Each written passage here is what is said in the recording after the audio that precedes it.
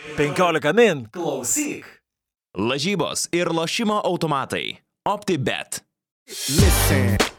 Baudos prieš bonusą ir po bonuso. Prieš bonusą ir po bonuso. Bonuso.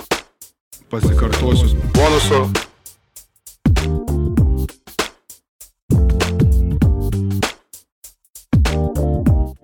Sveiki visi, krepšinio podcastas urBONUSas, jo vedėjas Donatas Urbonas, taip pat mano kolega Rokas Pakėnas. Irgi čia, sveikas gyvas, Rokai. Sveiki, brangus bičiuliai. Klasiškai pasisveikinu kaip visą laiką taip pat. Ir sveikinam su nepriklausomybės atkūrimo 30-mečiu. Didi proga, puikiai šventė, puikios dienos kaip tik atėjo į Lietuvą. Saulė pagaliau šviečia nuo ryto, švinta nuo 6:30 jau, nebereikia laukti 8, tai pavasaris ir toks...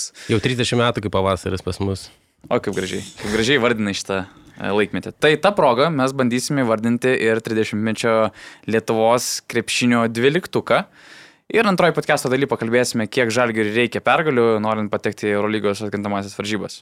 Jo, tai aš truputėlį pašnikštinėjau, rašiau tekstą apie mūsų 30-mečio komandą, trenerį. Ir ar žinai, kiek lietuviai nuėmė medalių per šį laikotarpį? Tau reikia skaičių dabar konkrečiai. Europos, pasaulio ir olimpinėse žaidynėse. Olimpinės žaidynės turi būti 3. Europos turi būti tuoj. Nu čia dabar tik spėjau, bet 5 Europos medaliai, ne? Taip. O pasaulio čempas tai tik tais 1. Jo, 9 medaliai. Okay. Kai pagalvoju, per 30 metų. Čia daug yra, man atrodo. Čia yra daug, mūsų kortelė labai aukšta yra iškelta, kai negrįžta su medalis, nes kai pagalvoju, kas 3 metus iš esmės yra medalis. Dabar 5 metų tarpas yra ilgiausias per nepriklausomos Lietuvos istoriją.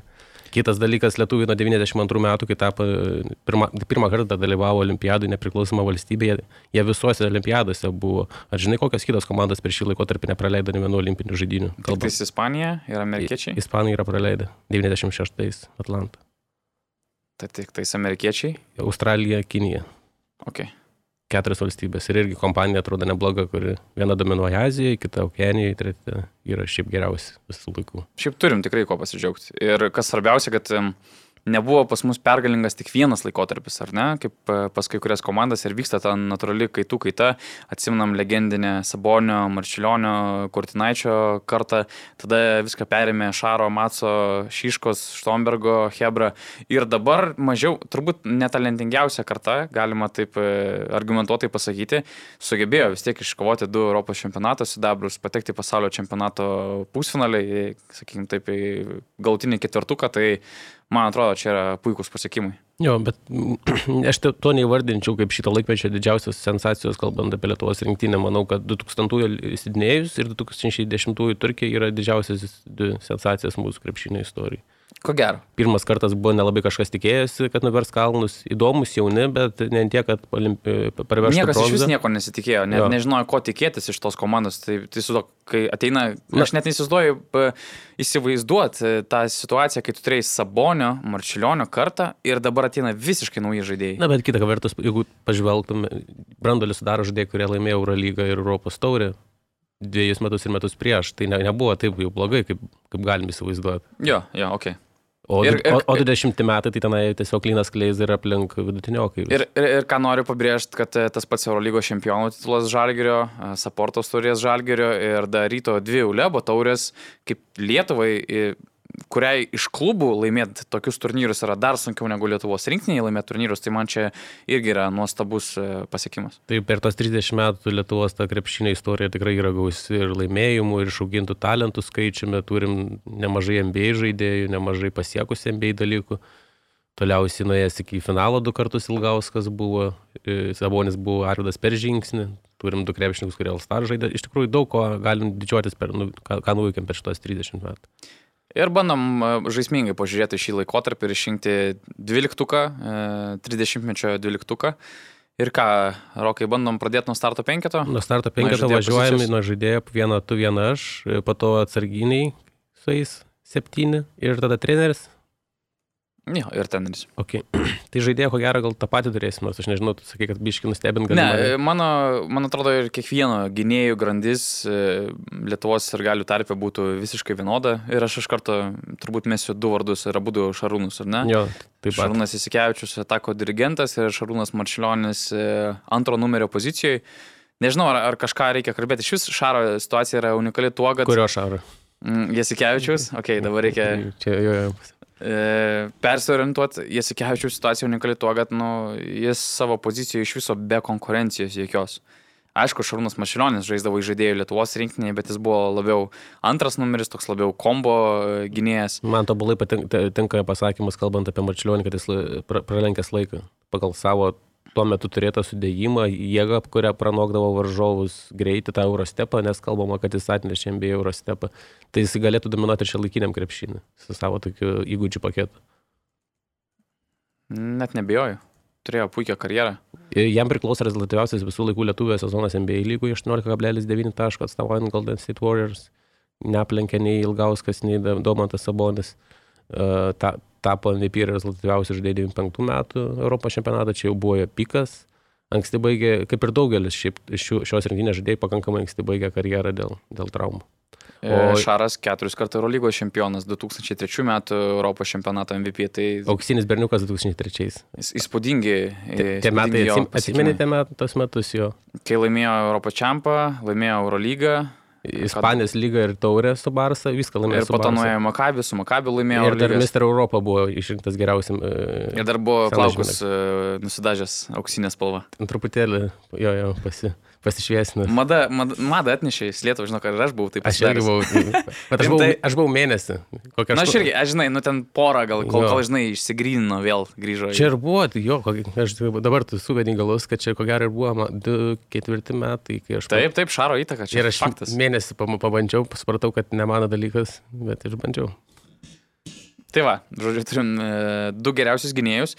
Tada galim pereiti prie vidurio puolėjo pozicijos, peršokti, nes man atrodo... Nes irgi akivaizdu taip. Arvydas Sabonis, be abejo. Arvydas Sabonis, net nežinau, ką čia irgi labai plėstis. Geriausias visų laikų Lietuvos krepšininkas. Ko gero, galim ginčytis ir dėl to, kad sportininkas, ne tik krepšininkas.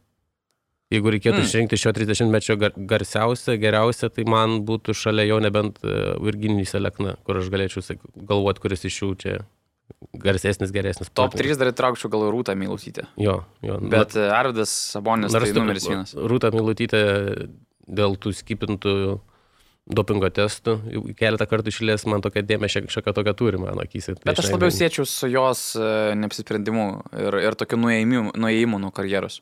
Manai tiesiog, kad šitaip? Man atrodo, kad tuo metu jau viskas paleidinėjo. O tai padarai tą testą ir tada vėliau viską. Gal. Negali išeiti. Nežinau. Aš irgi nenoriu kaltinti, bet... Šiaip tokia yra labai savotiška moteris. Jau irgi reikia pripažinti, kad mes ją iškėlėm kaip merginą, o dabar yra moteris, tai tokia gan savotiška įspūdį palieka, tokia labai įdomi, keista ir nenustepčiau. Galim paminėti, kad geras dar filmas dokumentinis, jeigu nematėte Rūtą. Matėjai Rūtą? Jo, žiauriai ten suvarė mediją. Mediją suvarė, bet ir šiaip apie savo tas depresinius laikotarpius karjeros, kaip sudėtinga yra pakelta visą šlovę, tos lūkesčius. Ir kiek to neturi privataus gyvenimo, dėl to, kai visi taip stipriai sekamas. Tai visai šiaip geras filmas, man patiko. Arvydas Sabonis irgi turėtų turbūt, jeigu norėtų papasakoti irgi. Arvydas turi Sabonis filmą apie save dokumentinį. Ten apie kažkokį didelį spaudimą lygtais nekalbėjo. Jo. Ten, man atrodo, jis toksai... Kaip įėjęs naktinio klubo savininkas visą savo karjerą taip jautėsi, nes... Bet turėtų pečius jo irgi spausti stipriai našta kažkokia, kaip pagalvoju, tai 2-2-1 ūgio, populiariausias, galim sakyti, lietuvis. Absoliuti legenda. Tai tokio privataus gyvenimo jau nebėra. Minimalus jisai. Turi išsirinkti spotus jau, kur tu gali leis laiką, tu neišeisi pasivaikščioti, žinai, vakarė po Vilnių. Nes visur tai esi matomas. Aukščiausias ir populiariausias, žodžiu. Arvydas gal šiandien, žinai, naktimis palei pajūrį pavaikščiot po mišką. Pušų paunksmė jo tikriausiai ten visiškas rojus. Ir močiutėm, kurios ten irgi grybauja vakarais stroga, ten sniego žmogus vaikšto, tokio dydžio. Galim įsivaizduoti. Tai va, žodžiu. Apie Arvydą, nežinau, legenda, 17 metų debiutavo Sovietų sąjungoje, tapęs ir pasaulio, ir olimpinių čempionų su Sovietų sąjunga. Karjera tęsiasi daugybę laiko, nors patyrė labai stiprias traumas. praėjus 22 metams nuo debiuto Sovietų Sąjungoje jis dar tapo Eurolygos naudingiausių žaidėjų, kas, kaip galvoju, yra absoliutus kosmosas. Ir ko gero čia visi jūsų jį išrinktų kaip geriausia. Trečia pozicija. Ketvirta gal ar trečia? Trečia. Aš manau, kad trečia pozicija apskritai Lietuvos krepšinio istorijoje yra daugiausiai tokių kandidatų turinti spektrą pozicija. Vidurio puolėja ir trečia yra, kur mes nelabai jausdam deficitą šituose dviejose pozicijose. Pritariu. Ir lengvojo krašto puolėją aš turiu atiduoti krepšininkui, kuris yra rezultatyviausias visų laikų Lietuvos rinktinės žaidėjas Artūrui Kornišovui. Aš suprantu, kad gali būti diskusijos dėl Štombergo, dėl Ramūno Šiškausko, bet aš noriu nukelti kepurę prieš tą, kuris tiesiog įspūdingų tempų rinko taškus Lietuvai. Visiškai pritariu. Ir jis turėjo tam pačiam Europos čempionate 95 metais, kai laimėjo lietuviai sidabrą, rinko po 18 taškų, 97 beveik po 21 tašką, buvo išrinktas geriausių Europos krepšininkų, 96 metais atstovavo elitiniams Europos klubams ir kalbama, kad jeigu ne tuo metu nedidelis NBA skautų ratas, žinių trūkumas, informacijos trūkumas, tai Karnišovas būtų tapęs ir NBA žaidėjų. Ir aš ieškojau informacijos šio klausimu ir ruošdamas podcast'ui, tai rašo, kad jis ir buvo gavęs jau susidomėjimą, tiesiog jam anksti užkirto kelią traumus ir jis baigė karjerą labai anksti, 30 metų. Jis buvo paskutinę iki sezoninės stovyklos dieną kabintas nuo Milwaukee Bucks komandos. Jo, ir jisai tą vasarą rašė, kad buvo didelis susidomėjimas iš NBA klubų, bet jis jau nusprendė baigti karjerą. Ir kas dar, kad jisai žaisdamas Europoje buvo vienas iš 2 brangiausių apmokamų krepšininkų vieną sezoną, kas irgi daug ką pasako apie jo tą vertę, kartu su Carltonu Majersu. Ir buvo labai smagu atsisukti vėl jo tos highlightus, pažiūrėti, kaip jis žaidžia, tai neeilinis solidumas ir tokia kaip krepšininko meistriškumo galia iš perimetro žaidėjo, jis žaidė veidų į krepšį, kokie jo prasiveržimai, nerealus atletiškumas, skraidė jis labai efektingai virš lanko, pataikė tritaškius, galėjo pataikyti ir laisvas, ir po užtvarų, ir tau tiesiai į burną, taip kad labai universalus puolimo ginklas, gynyboje dėl jo fizinių matmenų, dėl ilgų rankų, dėl atletiškumo, dėl to tvirtumo, jis irgi buvo geras krepšininkas, taip kad wow. 2-4 ūgio. Jis iš jį buvo Sovietų Sąjungos jaunimo rinktinės kapitonas. Jis jau buvo didelis talentas nuo mažų dienų, o ne netikėtai atsiradęs iš kažkur iš Atlanto. Jo tėtis žaidė už statybą. Jis statyboje žaidė prieš tai, kai išvyko į Seton Hallą. Taip, ir dar primenant, jisai per karjerą Lietuvos rinktinį yra pelnęs 453 daugiau už antrąją vietą esantį Saulių Štombergą. Tai šiaip stiprus rezultatas ir rungtynių labai daug, 80. Ir 4 pozicija.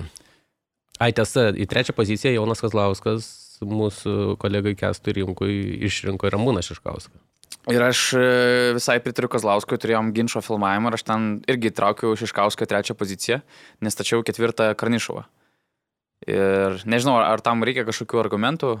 Man pirma mintis buvo irgi Šiška, kai rinkam tą 5, po to pagalvojau, Lemą Karnišovą pamiršau ir man jis biškai truputėlį geresnis. 4 pozicija gali ir Saulius Štombergas būti, pavyzdžiui, dabartiniam krepšinį, tai čia idealus būtų stretchfo. Aš ir stačiau Saulių Štombergą. Į 4? Jo. Dabar? Jo. Okay. Aš vėlgi, rinkdamas šitą komandą, aš kažkodėl mačiau, kaip aš su ja žaisčiau ir kaip jo atrodyto ypač šių dienų krepšinėje. Tai Saulius Štombergas man pasirodė idealus stretch 4. Iš pradžių aš mačiau 5 su Šiškausku ir Karnišovu. 3-4 pozicijoje tik problema ta, kad man čia trūko centimetrų. Šiškausko ūgis yra 1,98 m ir galvoju, Karnišovas jis vis tiek, jis nebuvo 4, jis buvo labiau 3. Aišku, šių dienų krepšinė tai pasikeistų, bet man trūko galbūt, nemačiau, ar jis būtų geras gynybinis krepšininkas prieš šiek tiek stipresnį 4 pozicijos žaidėją. Ir man pasirodė, kad Saulius Štombergas turėjo daugiau masės, jis karjerai jau bėgant paskutiniams metams pats labiau persiuntavo į 4 poziciją, bet jo iš aikštės gebėjimas išplėsti aikštę tai yra nerealus. Pažiūrėjau jo procentus, kaip jis mėtė per savo karjerą, tolimus metimus, tai buvo sezonas tau Ceramikoje, kai mėtė virš 50% ir bendras jo Eurolygos karjeros procentas yra berods 42, Efese 48, Žalgiriui 1,5, kai laimėjo Eurolygą Žalgiris irgi procentas kosminis, Saportos turės finalas 35 taškai, 7 iš 8 tritaškių su Žalgiriu, Eurolygos Eurolygos pusfinalis, kuriame žaidė su Tau Ceramika 39 taškai, 9 iš 9 tolimų metimų ir čempioniškas Eurolygos sezonas su 13 taškų vidurkiu. Ir be abejo, labai svarbus jo indėlis 2004 metų Atėnų olimpinėse žaidynėse, 2003 metų Europos čempionate. Aš vaikystėje sakydavau, kad man gražiausias metimas yra Sauliaus Štombergo. Labai patikdavo metimo technika. Ir šiaip nebūtų teisinga minėti tik tai procentus, kalbant apie Saulį, nes jis buvo visapusiškas žaidėjas ir jeigu tokie...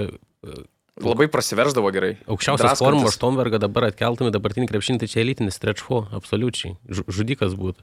Man patiko, kaip pasakė Kazlauskas tam interviu, dar kartą pasikartuosiu, kad jis sakė, tuo laiku turėjom tokią kartą, Jasikevičių, Kaukėną, Macijauską, Šiškauską ir Štombergą, kurie galėjo visi ir apžaisti varžovus ir galėjo įsiveržti baudos aikštelę ir atmesti perdavimą prie tritaškio, galėjo ir paduoti perdavimą į baudos aikštelę, visapusiškai krepšininkai, įspūdinga iš tikrųjų kartu, net 5 tokie gynėjai. Tai Štombergą aš pilnai įsivaizduoju, 4 pozicijai gal kažkiek logiška, bet aš imu Domantą Sabonį, nes tiesiog mano nuomonė, kaip žaidžia pastarosius 2 metus Domantas, ko gero joks lietuvis nėra žaidęs. Šitaip aš taip galvoju. Galbūt galim diskutuoti dėl Arvydo Sabonio, galbūt galim mąstyti apie Šarūną Marčiulionį, nors skirtingos pozicijos, bet Domantas iš tikrųjų žaidžia žiauriai galingai ir aš vien dėl to jį kalu į poziciją, kuri neturi tokio tvirto 4 numerio. Jau reikia nebent iš 3. stumti 4. Aš kažkaip bandžiau įsivaizduoti, žinai, kaip šitas 5 žaistų ir nenorėjau Domanto į starto 5 įtraukti tik dėl to, kad su Domantu mes realiai turėtumėm 4 žaidėjus, kurie gali būti ball handleriai. Gal net visas 5, nes visi 5. Šarūnas Jasikevičius jau nuo savęs yra generolas, tas pats Šarūnas Marčiulionis mėgdavo žaisti su kamuoliu. Turim Sabonį, kuris yra šių dienų Nikola Jokičius krepšininkas, kuris gali būti vienas tiesiog žaidėjas aikštėje ir būtent centro pozicijoje.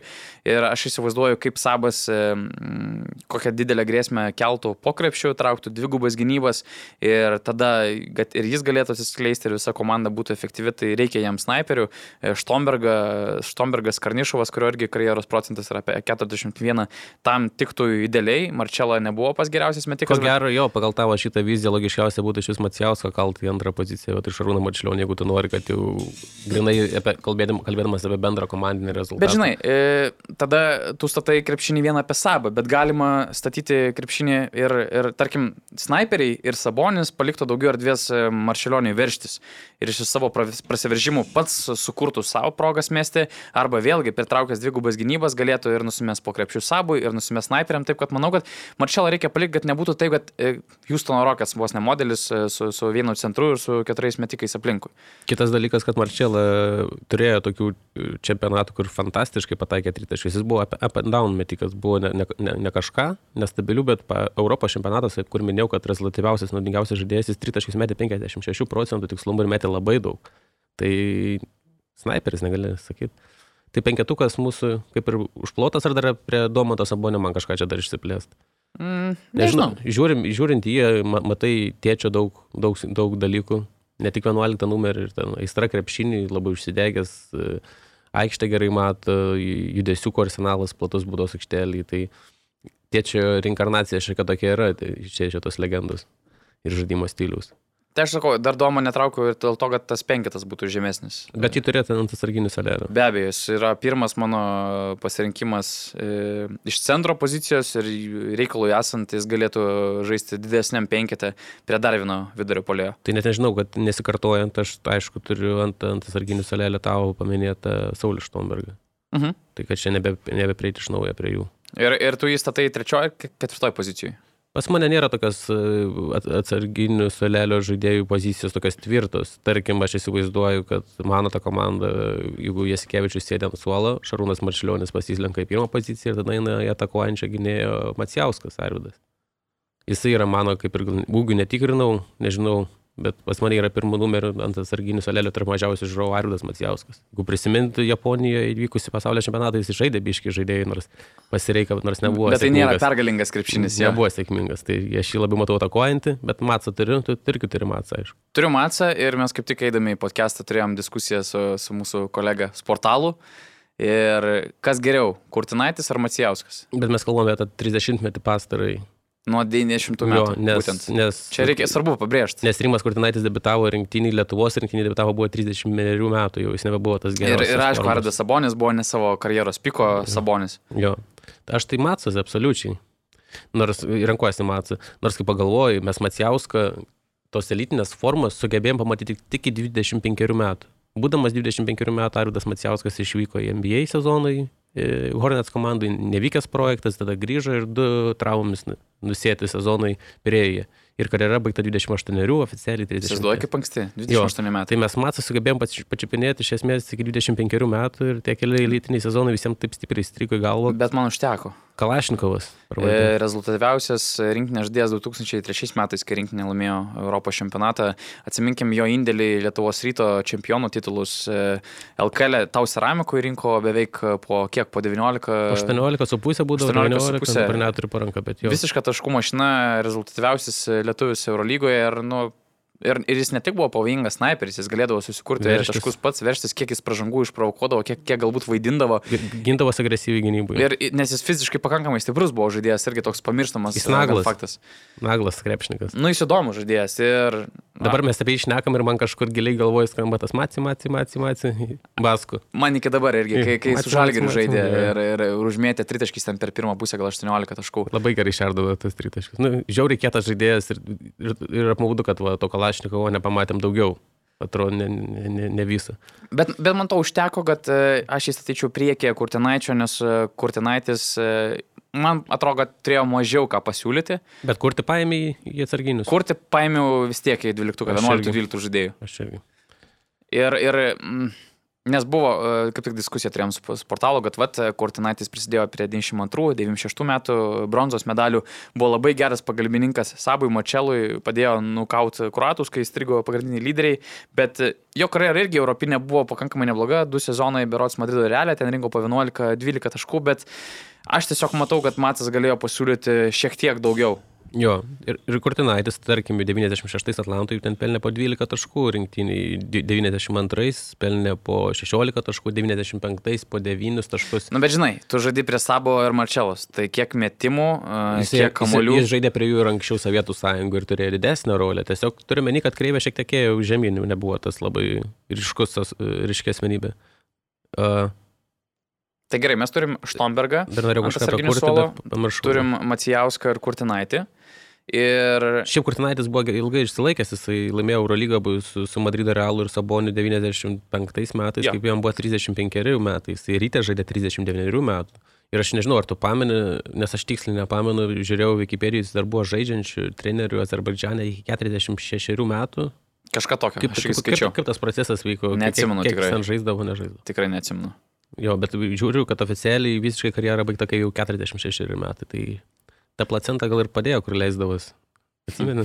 Ja. Legendinis interviu. Tai va, sakei, šokam toliną, ne? Jo, ir galvoju... Tai jau tada reikia paliesti Šišką, ko gero. Poziciją mainant. Faktas, Šiška, taip. Taip, turim ir Šiškauską tada. Paskutinis krepšininkas, kuriam pavyko tapti Lietuvos metų sportininku, yra Ramūnas Šiškauskas 2007 metai. Šiška yra vienintelis krepšininkas po Arvydo Sabonio laimėjęs Eurolygos sezoną MVP per šitos 15 metų. Irgi 2 įspūdingi, sakyčiau, pasiekimai. 2 kartų Eurolygos čempionas, surinkti neturi 3 medalius, 2000 Sidnėjus, 2 Europos čempionatas ir 27 bronzą. Baltų Pipenas vadinamas dėl savo universalumo, išskirtinis tuo, kad atėjęs iš kiemo, galim sakyti, berods iš Kaišiadorių krepšinio mokyklos nebuvo labai lankomos. Neįtikėtina istorija. Atletiškumas, plastika, lėti žingsniai, savitas metimo stilius. Labai, ir man kažkiek irgi apmaudu buvo, kad jis baigė 30 metų po Pekino. Po Pekino baigė. Tai dar atrodo, noris Šišką ir Šišką dar galim, bet jisai... Jis buvo toksai... Aš nepavadinčiau jo krepšininkų iš aistros tokios. Jis, man atrodo, turėjo savo laiką, kai jam patiko, kai jis rodė norą ir jis nusprendė nusimti anksčiau. Nežinau, kaip tai apibūdinti, bet yra žaidėjai, kurie žaidžia iki 40, nes tiesiog taip myli krepšinį, kad negali be jo. O Šiška maždaug pamatė, tas pats su Maskvos CSKA, kaip anksti jis baigė karjerą, kai galėjo drąsiai žaisti dar vieną sezoną. Dar 4 metai. Turėjo dar kontraktą kitiems metams ir jis nusprendė, kad viskas užtenka, nors kiek girdėjau, po to berods Vatutinas pasako interviu, kad gailėjosi Šiška, kad pasibaigė taip anksti. Čia labai dažnas dalykas, dažnai girdžiu podcastuose, kai krepšininkai šneka, kad neskubėk pabaigti karjeros, nes po to kažkada atsiranda, kad norėčiau ir tu jau nebegali. Tai geriau spausta, kiek išeina. Nes... Marko Popovičius kaip tik praeitą savaitę sakė, kad kiek gali, kol dar gali žaisk, nes po to tiesiog, tas laikotarpis bus labai ilgas ir tu jau nebesugrąžinsi savo sprendimų. Nuo tavo norų nebepriklausys. Ir aš pritariu visiškai tam. Situacija. O Šiška, nežinau, mūsų kartos herojus iš tų lietuvių. Man įstrigo 2005 metais, kaip jis vedė rinktinę su Dariais Šilinskiais. Lukauskis buvo. Lukauskiu. Serapinas buvo. Serapinas Gustas turėjo būti, man atrodo. Gustas Ginevičius, gal net koks, nežinau. Tu ketvirtais buvo Ginevičius. Ketvirtais buvo, penktais, man atrodo, ne. Lavrinovičiai abu buvo, nes jie tada net laikė fiziškumo prancūzų ketvirtfinaliui. Ir Šiškauskas buvo viskas, lyderis, įžaidėjas, ant jo pečių ėjo rinktinė ir patyrė vieną pralaimėjimą. Jo, vieną pralaimėjimą. Ir užmėm 5 vietą. Ir jeigu net tas nelemtas užčiaukinimas prieš prancūzus, 48 taškų mačas, tai Šiška būtų sugebėjęs nuvesti galbūt rinktinę iki medalių. Neįtikėtina. Tai va, o Jonas Kazlauskas Šiška išrinko į startinį 5 savo tos 30-mečio simbolinės komandos ir taip įdomiai pasakė, kad Yra jis man prametęs tų baudų, sako, bet aš nepykstu. Tai jis prametė vieną porą baudų už CSKA finale prieš Olimpiakos ir legendinės tos seniai. Įsivaizduoji? Bet čia toks sportas. Čia toks sportas, bet tos dvi baudos realiai ir ten būtų, CSKA čempionų titulas gal mažiau reikšmingas, bet nugalėti amerikiečius. Bet aš būčiau pasidžiaugęs už Šišką, 3 Eurolygos titulas, Faktas. Jau 2 yra rimta, o 3 išskirtinė kompanija. O seniai nukalta amerikiečius irgi. Faktas. Tai tuomet jau 4 po 4 turim, ne? Linas Kleiza. Aš turiu į 11-12 poziciją. Aš neturiu tokio eiliškumo tikslaus atsarginių salelę, bet turiu. Nes aš matai, aš sudėliojau taip, kad toj minutėlė, kad Karnišovas su Štombergu starto 5, tai reiškia ant suolo lieka Šiškauskas. Domą aš tada statyčiau 4 poziciją, jeigu man reikėtų pakeisti 5 struktūrą ir žaisti aukštesniu. Ir dėl to Kleizą palieku gale 3 ir 4 numerio, kuris galėtų žaisti per šitas abiejas pozicijas. Ir aš šiaip sutinku su tam, kad Kurtinaitis su Kleiza yra 11-12 mano šitos rinktinės žaidėjai. Kalbant apie Kleizą, nežinau, 2 kartus pateko į simbolinius 5 Europos ir pasaulio čempionatų. Tai visai geras pasiekimas. Stipru.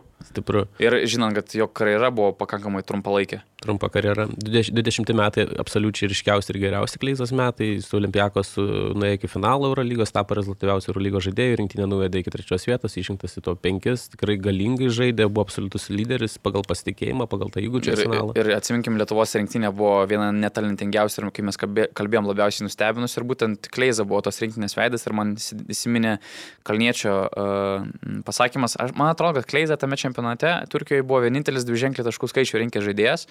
Ir kažkaip kalbėjom su Mantu, sako, kad mes taip ir išsisprendėm, kad Linas buvo patenkintas, nes gavo kamuolius, metimus, o mums gerai buvo tiesiog padėti ir taip suveikė tą chemiją, kad nebuvo jokio ego. Visi žinom, kad Kleiza yra lyderis, jis savo ego patenkina, komanda irgi džiaugiasi, kad gali laimėti ir viskas buvo labai tvarkoje. Jis 2-13 pateko į simbolinį 5 irgi, kai sidabrą laimėjo. Nors tas čempionatas jam nebuvo pats geriausias. Aišku, tempėjais tose rungtynėse su bosniais, kai jeigu būtų Mirza užmėtęs... Jis turi užmėtę, bet jeigu būtų dar labiau užmėtę. Jo, jeigu Kleiza nebūtų atsvaros davęs, tai rinktinė čempionatas būtų pasibaigęs ir mes nematytumėm jokių medalių. Tai Kleiza irgi už 13 reikia nukelti kepurę. 2-7 šiaip Šiškauskas pateko į simbolinį 5, jeigu kalbant apie 5 turi atsivertęs visus 2-3, kai laimėjo, Mesikevičius buvo MVP, Štombergas pateko iš lietuvių šaliai 5. Lamatso niekad nėra buvę, o Kleiza 2 sykius, tai toksai. Jonas Mačiulis 2015 metais pateko į simbolinį 5. Kas visai nice. Su Valančiūnu berods tada buvo. Jo. Kalbant apie Kleizą, negali tam pačiam kontekste nepaminėti 41 tašką NBA lygoje. Visų laikų Lietuvos krepšininkam priklausantis rekordas. Šiaip solidi karjera, sakyčiau, kad buvo NBA lygoje, negali nubraukti. Nebloga, tik sakau, labai trumpalaikė, nes atsiminkim, žaidė jis ir NCAA, dėl to vėliau atėjo į vyrų profesionalų krepšinį ir po to traumas, aišku, užbaigė jo karjerą. Jeigu ne jos, jis, manau, būtų ir solidžiai surungtiniavęs tam pačiam Stambulė, Milane, bet ten mes matėm tiesiog jo karjeros nuoledį ir aišku, dar reikia paminėti, kad kiek 29 taškus buvo sumetęs Eurolygų. Kažkaip galvoju, kad net daugiau, jeigu atvirai. Jo, toks lyrinis nukrypimas, nežinau, ar verta lysti šitą pusę, bet mes su vienu bičiuliu ilgai bandėm sugalvoti, ką mums yra panašus Ąžuolo Stubėlis iš ryto supertalentas ir pagalvojom, kad galbūt galim pritemti labiausiai prie Kleizos, nes Kleiza, būdamas 16 metų, jis irgi buvo centras, jis irgi turėjo prastą metimą, jis irgi turėjo tokią sprogstamą jėgą ir pranašumą prieš savo bendramžius, tai galbūt čia Linas Kleiza galėtų būti arčiausiai ką aš sugebu sugalvoti. Tubelį Labai palyginimą. panašus, iš tikrųjų, nes Tubeliui sunku rasti analogų. Tai Šiaip Tubelio atletiškumas yra didesnis, negu buvo Kleizos, bet į tą pusę kažkas. irgi, kaip pažiūrėsi, Kleizas buvo stiprus Jo, vyrukas. jis šaukdavo per galvą. Ir jo, jeigu reikėtų, žinai, kai būna sudėti 2 nuotraukas ir randi procentą panašumų, tai tas Kleizos procentas būtų didžiausias, turbūt, Jo, lyginant su Ąžuolo Tubeliu. iš lietuvių. Geras pastebėjimas, šunuolis. Toliau važiuojam į priekį. Reikia išsibraugyti savo variantus. A, Tai gal tada... Gerai, iš žaidėjo klausimas. Tai gal tarp paimam tikrai, kad abu turim Joną Valančiūną. Turimo Joną Tai Valančiūną. kur toksai garantuotas, tai dar galim jį aptart. O žiūrėk, aš tada turiu tau klausimą. Jonas Valančiūnas ar Žydrūnas Ilgauskas? Pas mane abu. Pas mane irgi abu, bet Aš tau minėjau, tu tikriausiai prieisi žaidėjo to klausimo, bet aš sakau, kai turi 2 elitinius, tai nebūtina, kad jie visą laiką būtų kartu, tai gali išimti Jasikevičiui, Marčiulionį perstumti pirmą ir tada leis Macijauską į antrą poziciją. Ir tada grįžta Jasikevičius, Marčiulionis čia. Bet šiaip yra klausimas, kas kol kas turėjo įspūdingesnę karjerą, Valančiūnas ar Ilgauskas? Ilgauskas. Nu, bet čia jau... Man čia buvo sunkus klausimas, aš jį neradau konkretaus atsakymų. Greit išspjoviau, bet Nes turi pasverti pasiekimus rinktinę, o vienas krepšininkas neturi. Jo. Sverdamas NBA lygą, akivaizdžiai svarstyklės eina į Ilgausko pusę. Taip, bet iš kitos pusės aš kažkaip galvoju, kad Ilgauskas žaisdavo šiek tiek mažiau talentingose komandose, negu žaidė Jonas. Aš galvoju, kad gal kažkam atrodys kaip visiškai nesąmonė, bet man atrodo, kad įkelkit dabartinį Joną Valančiūną į tų laikų kavalį ir šalia to LeBroną James. Aš galvoju, kad jis irgi All-Star lygą sezoną sužais ir galbūt būtų nuėjęs kartu kito finalo. Aš nematau didžiulio skirtumą tarp tų laikų Ilgausko ir dabartinio Joną Valančiūną. Šiaip pakankamai panašų žaidėjai. Vienas aukštesnis. Ir abudu pradėjo mėtyti tritaškius karjerą įsibėgėjant. Ir Ilgauskas turėjo pakankamai neblogą aikštės matymą, jis galėdavo iškišti gražius rezultatyvius perdavimus. Ir berods Jonas Kazlauskas jį matė starto 5, ar ne? Jo. Su Arvydu Saboniu. Bet aš neįsivaizduoju. Nu tikrai, 2 žaidėjai virš 2-20. Jeigu būtų 95-ieji, tai čia būtų... Ir įsivaizduok pick and rollą dar prieš Šarą ir, tarkim, Big Z ir tą patį Sabonį. Bet matai, čia priklauso, kokį tu sabą įsivaizduoji šalia Ilgausko. Gal tu įsivaizduok tą sabą, kuris buvo prieš 2 kilo traumos. Bet mes kalbame apie 90-ųjų laikus, nuo 90-ųjų. Ai, tada jo. Sabas jau buvo po traumų. Tai sabai buvo 31 kokie, ne? Mažiau. Jis 95 debutavo, būdamas 30. Taip. Mažiau, bet jis jau buvo po traumų ir netoks greitas. Jo. Aš nežinau, aš nematau, kaip šitas 5, man trūksta metimų, trūksta universalumo tam 5, per daug masės sudėta po krepšių. Kitiem būtų irgi sunku. Būtų negražus krepšinis, ko gero. Yra buvę krepšinio istorijų tokių projektų, kur labai 2 didžiuliai žmonės po krepšių sukišti. Ten, nežinau, Timas Duncanas su Davidu Robinsonu, Ralfas Sampsonas su Hakimu Olajuwonu, bet atitikmens europietiškam krepšiniui Nikola Jokičius su Milutinovu pasaulio čempionate žaidė nemažai kartu. Irgi didžiuliai gremėzdiški būdų. Ir net nešia tai... Šiaip man yra, žinai, kas įdomu, o kodėl Sabas išvyko 31 tik tai į NBA lygą? Jis kažkaip... Nes ta kalbėta, kad čia Sovietų sąjunga neišleido, tai iki 91 neišleido, bet jisai po to dar pasirinko žaisti Valėdalytę 2 sezonus. Sabo filme buvo istorija, kur jau vos ne Adamkus važiavo pas Sabą su Trailblazers vokeliu ir pasiūlymu. Išsigando jis tiesiog, ne? Sabas jau buvo padėjęs parašą ten Valėdalytę, ten vos ne ten kelis milijonus berods už porą ar kiek ten metų. Žodžiu, buvo pasirašytas jau didžiulis kontraktas tuo metu. Jis, man atrodo, išsigando po to, nes... Ir po to, aišku, galėjo rinktis, žinai, važiuoti NBA ar Madrido Realas. Jis pasirinko Madrido Realą. Aš neatsimenu tiksliai tos istorijos detalių. Aš spėjau, kad čia tiesiog safe variantas, toks saugus variantas. Gali būti. Plius, kai tau duoda, žinai, garantuotus didžiulius pinigus Europai, tu jau žaidėjai Ispanijų, gal iš tikrųjų tau atrodo taip saugiau. Tai dėl Jono Valančiūno, bet irgi jos abu turi, ir mums reikia apsispręsti, kuris geriau, ar čia šiaip bandai iškelti įdomesnį klausimą. Aš iš tikrųjų dabar tiek pribraukiau savo 12, kad aš neatsimenu, ar man žaidėjui pakanka. Tai kol tu šneki, aš pasakysiu, aš žinai, dėl ko dvejojau, dėl to, kad, aš jau turiu Arvydą Sabonį rinktiniai, Domą ir Valančiūną. Realiai užtenka žmonių, kurie galėtų žaisti centro pozicijai. Todėl ar reikia įtraukti Ilgauską ir kai galvoju, ar Ilgauskas Valančiūnas pokalbėje, man atrodo, kad labai panašų žaidėjai. pagal savo pasiekimus galbūt netgi, nes ir Valančiūnas turėjo, stabiliai demonstravo puikią statistiką. Aišku, vėl galim kalbėti, kas būtų ilgas, jeigu ne traumas, bet vertinkim žaidėjus, kokie jie buvo visom aplinkybėm sukritus. Aš Valančiūno tiesiog pliusus matau, kaip jis prisitaikė labai anksti prie greitai besikeičiančio krepšinio, kur Ilgauskui būtų buvę, man atrodo, dar sunkiau, vien dėl savo ūgio. Ir kitas dalykas, Valančiūnas yra 92 metų. Ir per tuos dar tiek metų jis gali labai daug pridėti per savo pasiekimus su rinktinė, toj pačioj NBA, jis labai sėkmingai prisiderino prie Memphis Grizzlies komandos. Taip, kad Valančiūnas niekad nesikapojus nieko iš federacijos ir visą laiką nuolankiai žaidė tiek jaunimo visose rinktinėse, tiek pasaulio visose, tai yra už rinktinę vyrų pasaulio Europos. Na, aišku, ten skirtinga situacija, nes Ilgauskas turėjo konfliktą su Garastu. Jo, skirtinga situacija, bet Valančiūnas buvo tas, kuris visą laiką labai noriai ir vis dar labai nori žaidžia už rinktinę. Aš anksčiau buvau įstikinęs, kad Ilgauskas man yra geresnis žaidėjas negu Valančiūnas, bet viską įvertinęs aš nežinau, neturiu konkretaus atsakymą. Jie panašus pakankamai iš to, aš sutinku su tuo. Reikia paminėti, kad Valančiūnas yra aukščiausias visų laikų Lietuvos pikas 5. Per karjerą NBA sužaidė 550 rungtynių, 12,3 taško, beveik 9 atkovoti kamuoliai, kas yra solidu. Kalbant už pasiekimus su rinktinė 2013 ir 2015 Europos čempionatų sidabrai. Ir aišku, auksinė Lietuvos karta, kur ten laimėjo viską, jis buvo jos veidu. Tai gerai, ką tu statai atsarginio žaidėjo poziciją? Čia, man atrodo, paskutinis 12 mūsų žaidėjas.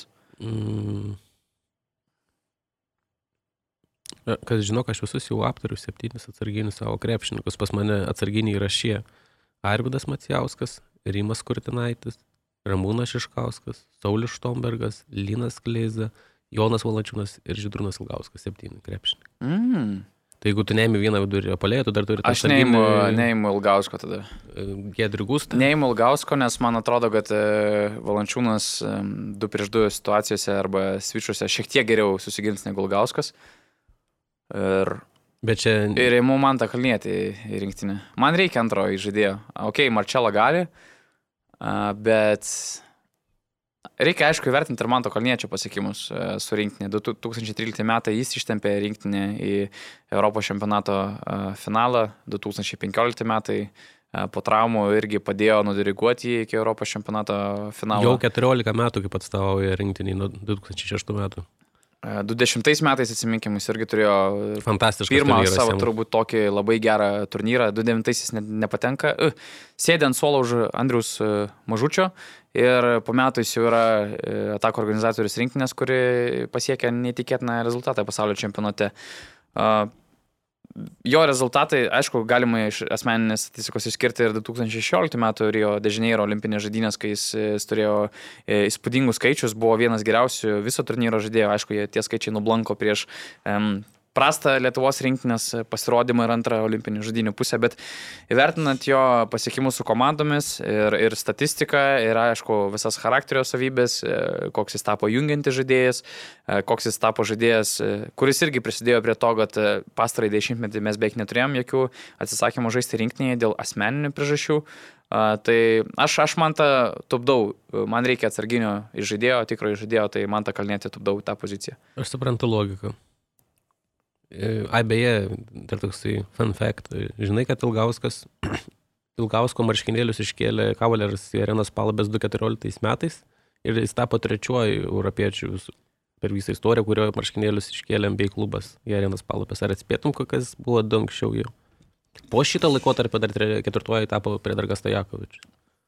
Žinok, sunkiai. Nepasakyčiau. Aš turiu Dražinas Petrovičius. Petrovičių norėjau sakyti, antro nesugalvojau. Vladė Divacas. Ok.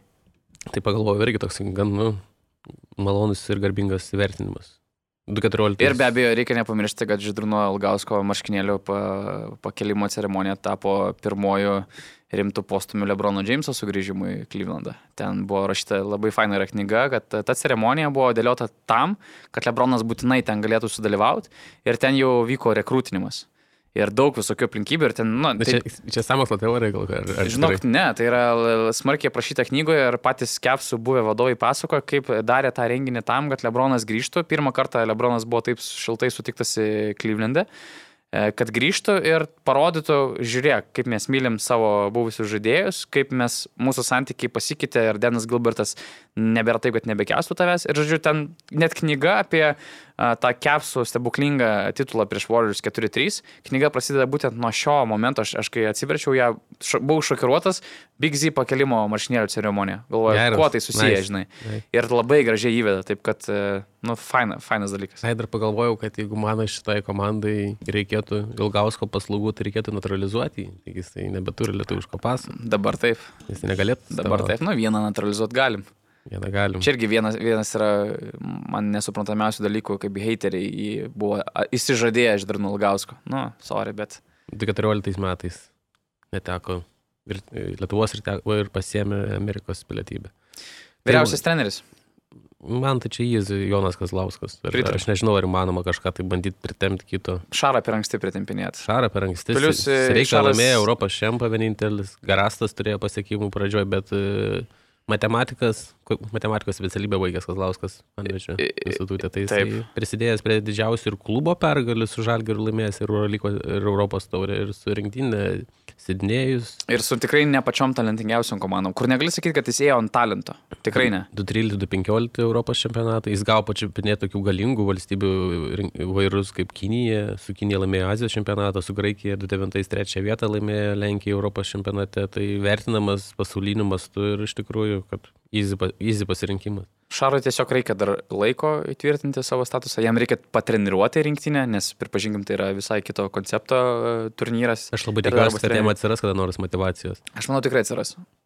Jam tiesiog bus azarto reikalas sutreniruoti rinktinę, manau. Gal ne dabar, gal ne per 5 metus, bet po to, jis tikrai norės išbandyti šitą užsidėti. Šiaip Šaras yra vienas nedaugelio žaidėjų, kurie būdami dar tokio adekvataus amžiaus ir geros sportinės formos atsisakydavo vykti rinktinę dėl to, kad pailsėtų ir pasiruošti kitam sezonui. Nėra buvę daug per mūsų tą istoriją, bet tada, nes žiniasklaida ir aistruoliai žmonės, visuomenė pakankamai paskalpoja tokius, o Šaras buvo iš tų, kurie pasiema taimautų. Ir tai nebuvo būtinai gerai sutinkama Lietuvoje, aš kiek pamenu. Tik skirtumas tas, kad buvo, su treneriais buvo reikalų. Iš pačių Šaras ir savo knygoje rašė apie konfliktą su Sireika ir Sireika dar treniravo rinktinę dar porą metų po Atėnų olimpinių žaidynių ir abiejose turnyruose beje nebuvo Šaro, nei 2005, nei 2006 ir kiti žaidėjai tuo metu atsisakinėjo taip, kad Kaukėnas. Aišku, ir treneriai keitėsi, ir Būtautas, ir Kemzūra, vėl kitom aplinkybėm atėjo. Žodžiu,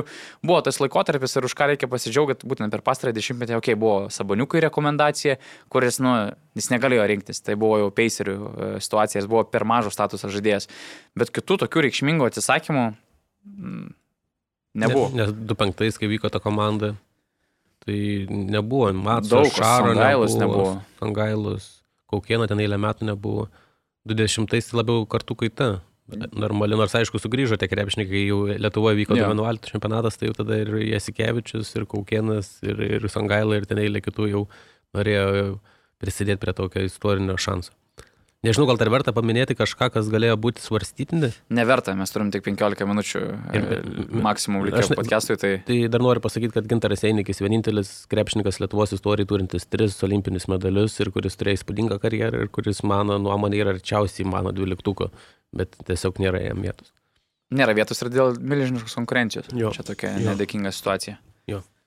Einam prie Žalgirio reikalų. Turim pakankamai nedaug laiko, bet spėsim aptarti esminius dalykus. Ir esminis dalykas, aišku, Eurolygos reguliariojo sezono finišas Žalgiriui. Liko 6 rungtynės. Žalgiriečiai atsilieka viena pergalė nuo atkantamųjų varžybų traukinio. Rokas rašė tekstą apie tvarkaraščio sunkumus ir rašėjai, kad Žalgiris turi antrą pagal sunkumą tvarkaraštį visoje Eurolygoje, ar ne? Prieš 4 savaitės turėjo antrą pagal lengvumą, praėjo 4 savaitės antras pagal sunkumą, mačiau komentarus, kaip čia suprasti, rašė vienai prieš taip, o dabar kas čia pasikeitė.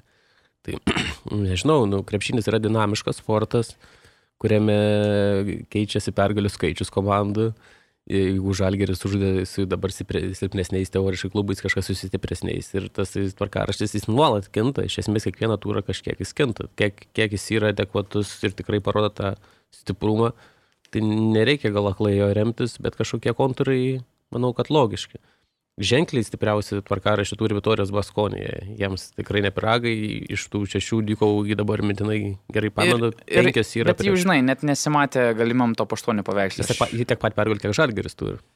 Bet jie iškris. Nei komandos kalibras, nei potencialas, tiesiog nemačiau, kad jie galėtų būti. Reikia priminti, kad, akimirką, kai šnekam 13 komandų net. Yra tame rate, kurie tik nuo 7 iki 13 vietos skiria tik tais vieną pergalę. 8 komandos turi 9 komandos turi 14 ir 11 pergalių, nuo Atėnų Panathinaikos iki Cervėnos Zvezdos skiria 3 pralaimėjimai. Panathinaikos yra labai sunkus tvarkaraštis, tai čia kaip ir geros žinios, kad atlaisvėja 6 pozicija kažkam, kaip ir blogas, kad nesiūlytina Žalgiriui papulti į patį ratą. Nes pralaimėjo 2 kartus. Kas yra... Dėl to aš manau, kad rungtynės su Feneriu gali būti labai reikšmingos Žalgiriui, nes aš matau situaciją, kai Žalgiris, Feneris ir Panathinaikosas gali surinkti po vienodai pergalių, tada gal prisikabins ir vieną kitą komandą.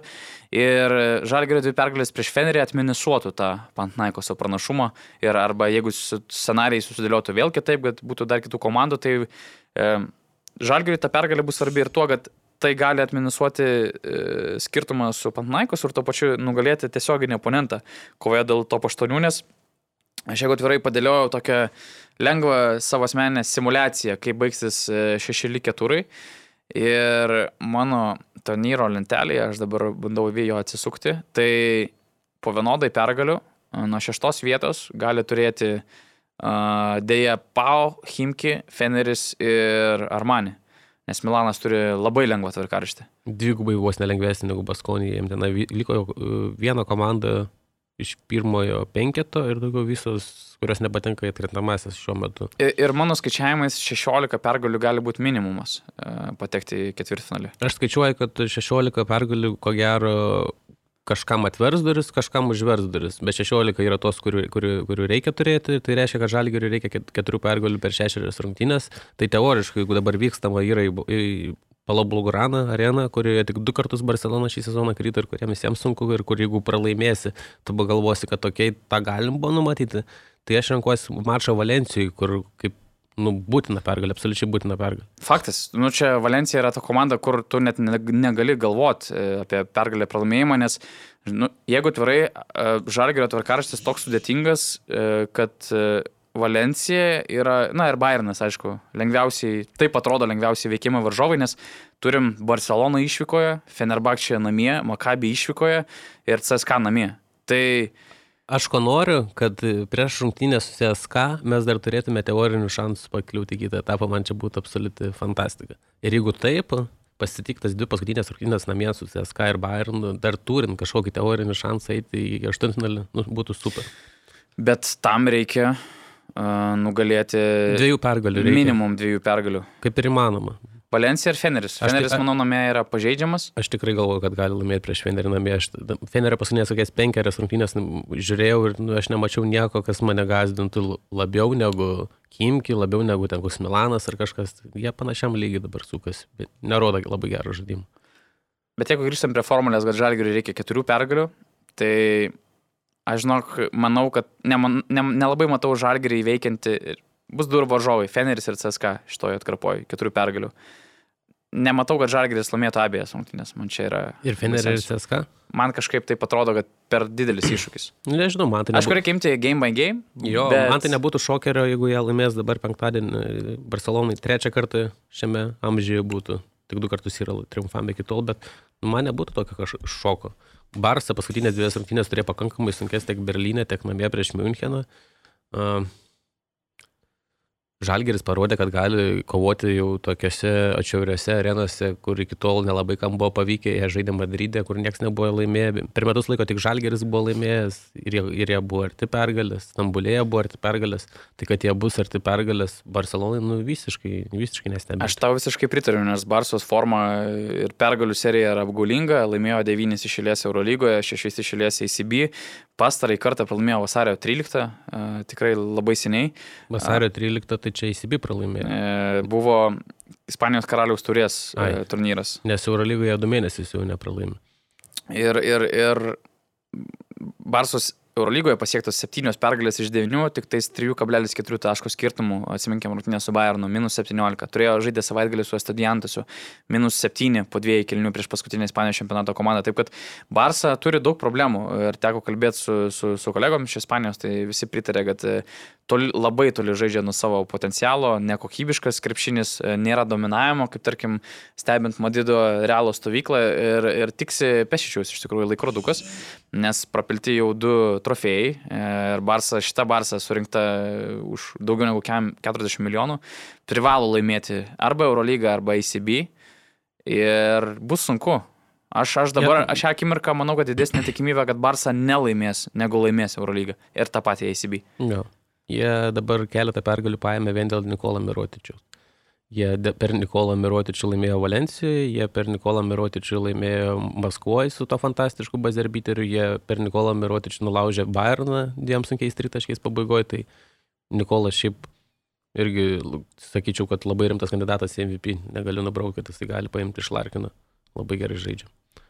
Sunkiai žinok, jeigu Nadal laimės reguliarui ir jeigu turėsim tokį Larkiną, aš manau, kad čia... Larkinas jau 2 kartus kem taškų per lypą, nu taip. Beje, mūsų partneriai OptiBetas prognozuoja, kad vis dėlto vertindamas Žalgirio šansus, tarkim, laimėti Eurolygą. Laimėti Eurolygą, ne konkrečiai patekti ketvirtfinalį, mato jų šansus 9 vietoje, kas kažkiek sufliruoja, galbūt jie nemato Žalgirio tarp 8 stipriausių Eurolygos komandų. Beje, OptiBetas mano, kad Anadolu Efes laimės Eurolygą, nors nežymi labai persvara prieš Barceloną, kas yra irgi įdomu.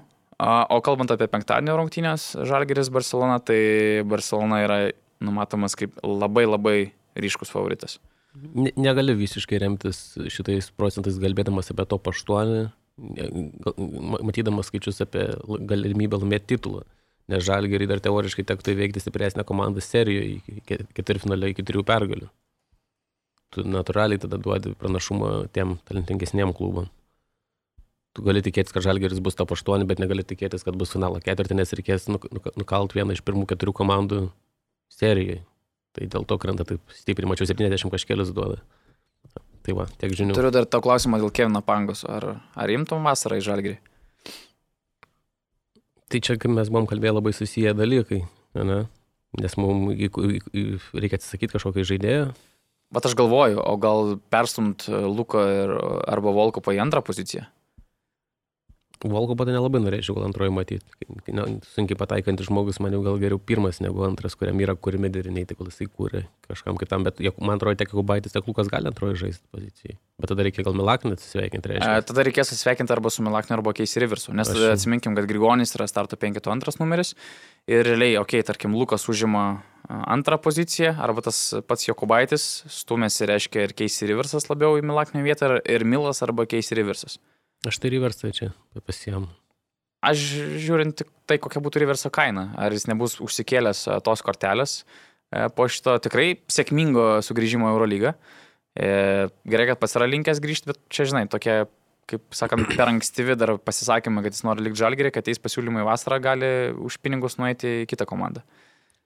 Nors, manau, įsivertins tai, kad Žalgiris jo tikėjo, nes jis labai įskaudintas jautėsi, kad porą metų buvo už Eurolygos borto ir Žalgiris juo patikėjo. Ir jeigu liktų Šarūnas Jasikevičius, galbūt net ir sutiktų likti už šiek tiek mažesnį atlyginimą. Bet tai skirtumas tas, kad Milaknio kaina gali būti perpus netgi mažesnė. Ir gauni lietuvišką dar pasą ir žmogui labai gerai žinantį rūbinę ir visus tos niuansus. Tai irgi jos reikia pasiverti, bet jos žiauriai sunku paskaičiuoti. Idealiam scenariui aš norėčiau Milą matyti kaip 11-12 žaidėjo komandui. Kaip tą sniperį, kuris galėtų būti už Casey Riverso, arba, tarkim, jeigu Nelekavičiaus Jokubaičio diena pastumdyti Riversą į 2 poziciją, Milas sugrąžinti 3. Aš galvoju, kad žiūrint iš Kevino Pangoso pusės, tai Žalgiris prioritėtų viršūnės gali būti arba pačioj joj, arba antroji kokiai nors vietoj. Nes tu matai, kaip Leo Westermanas čia atsigavo ir vėl šovė aukštyn, tu matai, kaip Riversas atsigavo, tu pažįsti visą aplinką, trenerį, žinai, kad tavim tikės, duos laiko. Tai jeigu tu matai, kad nėra šansų kabintis Barsui, tai man atrodo grįžti Žalgiriui bent metam ir vėl matyti, jeigu tavo svajonė yra šuolis į viršų, tai toks natūralus ir labai logiškas procesas, bet nesakau, kad čia yra lengvas iš Žalgirio pusės, nes jam reikia su kažkuo atsisveikinti. Plus Pangosas turbūt praleis visą sezoną po pėdos traumos. visą šitą sezoną. Praeitas sezonas jam irgi nebuvo labai sėkmingas. Kas reiškia, kad kaina irgi krenta. Kaina, kas yra įdomu, kad jis nuėjo iš Barsą, aš neatsimenu kiek, tai buvo didžiuliai pinigai, bet kiek žinau... Ne 1,5 milijono, tada gali būt, du sezonai 3 milijonai buvo. Bet gali būti, kad šita kaina yra iki mokesčių.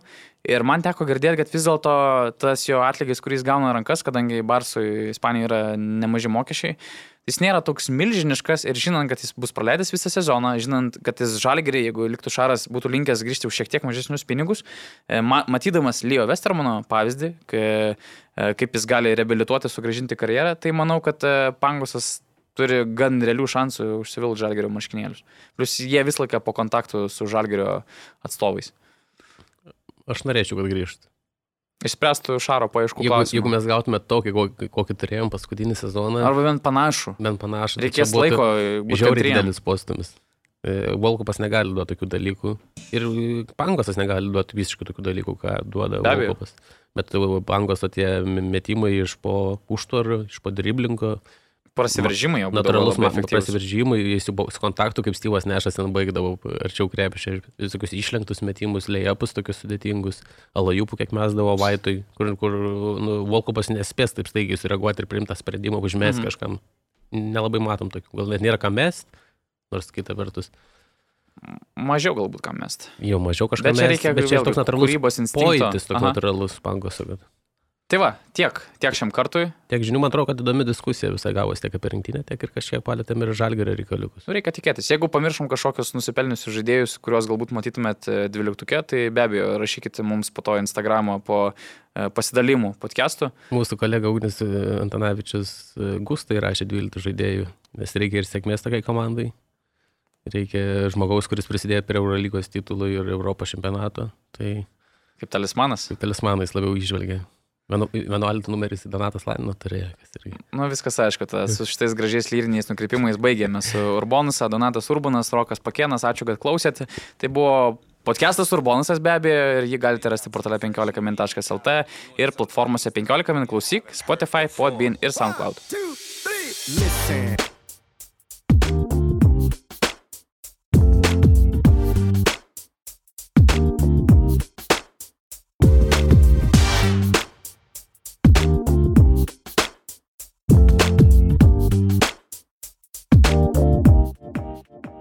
Lažybos ir lošimo automatai. OptiBet.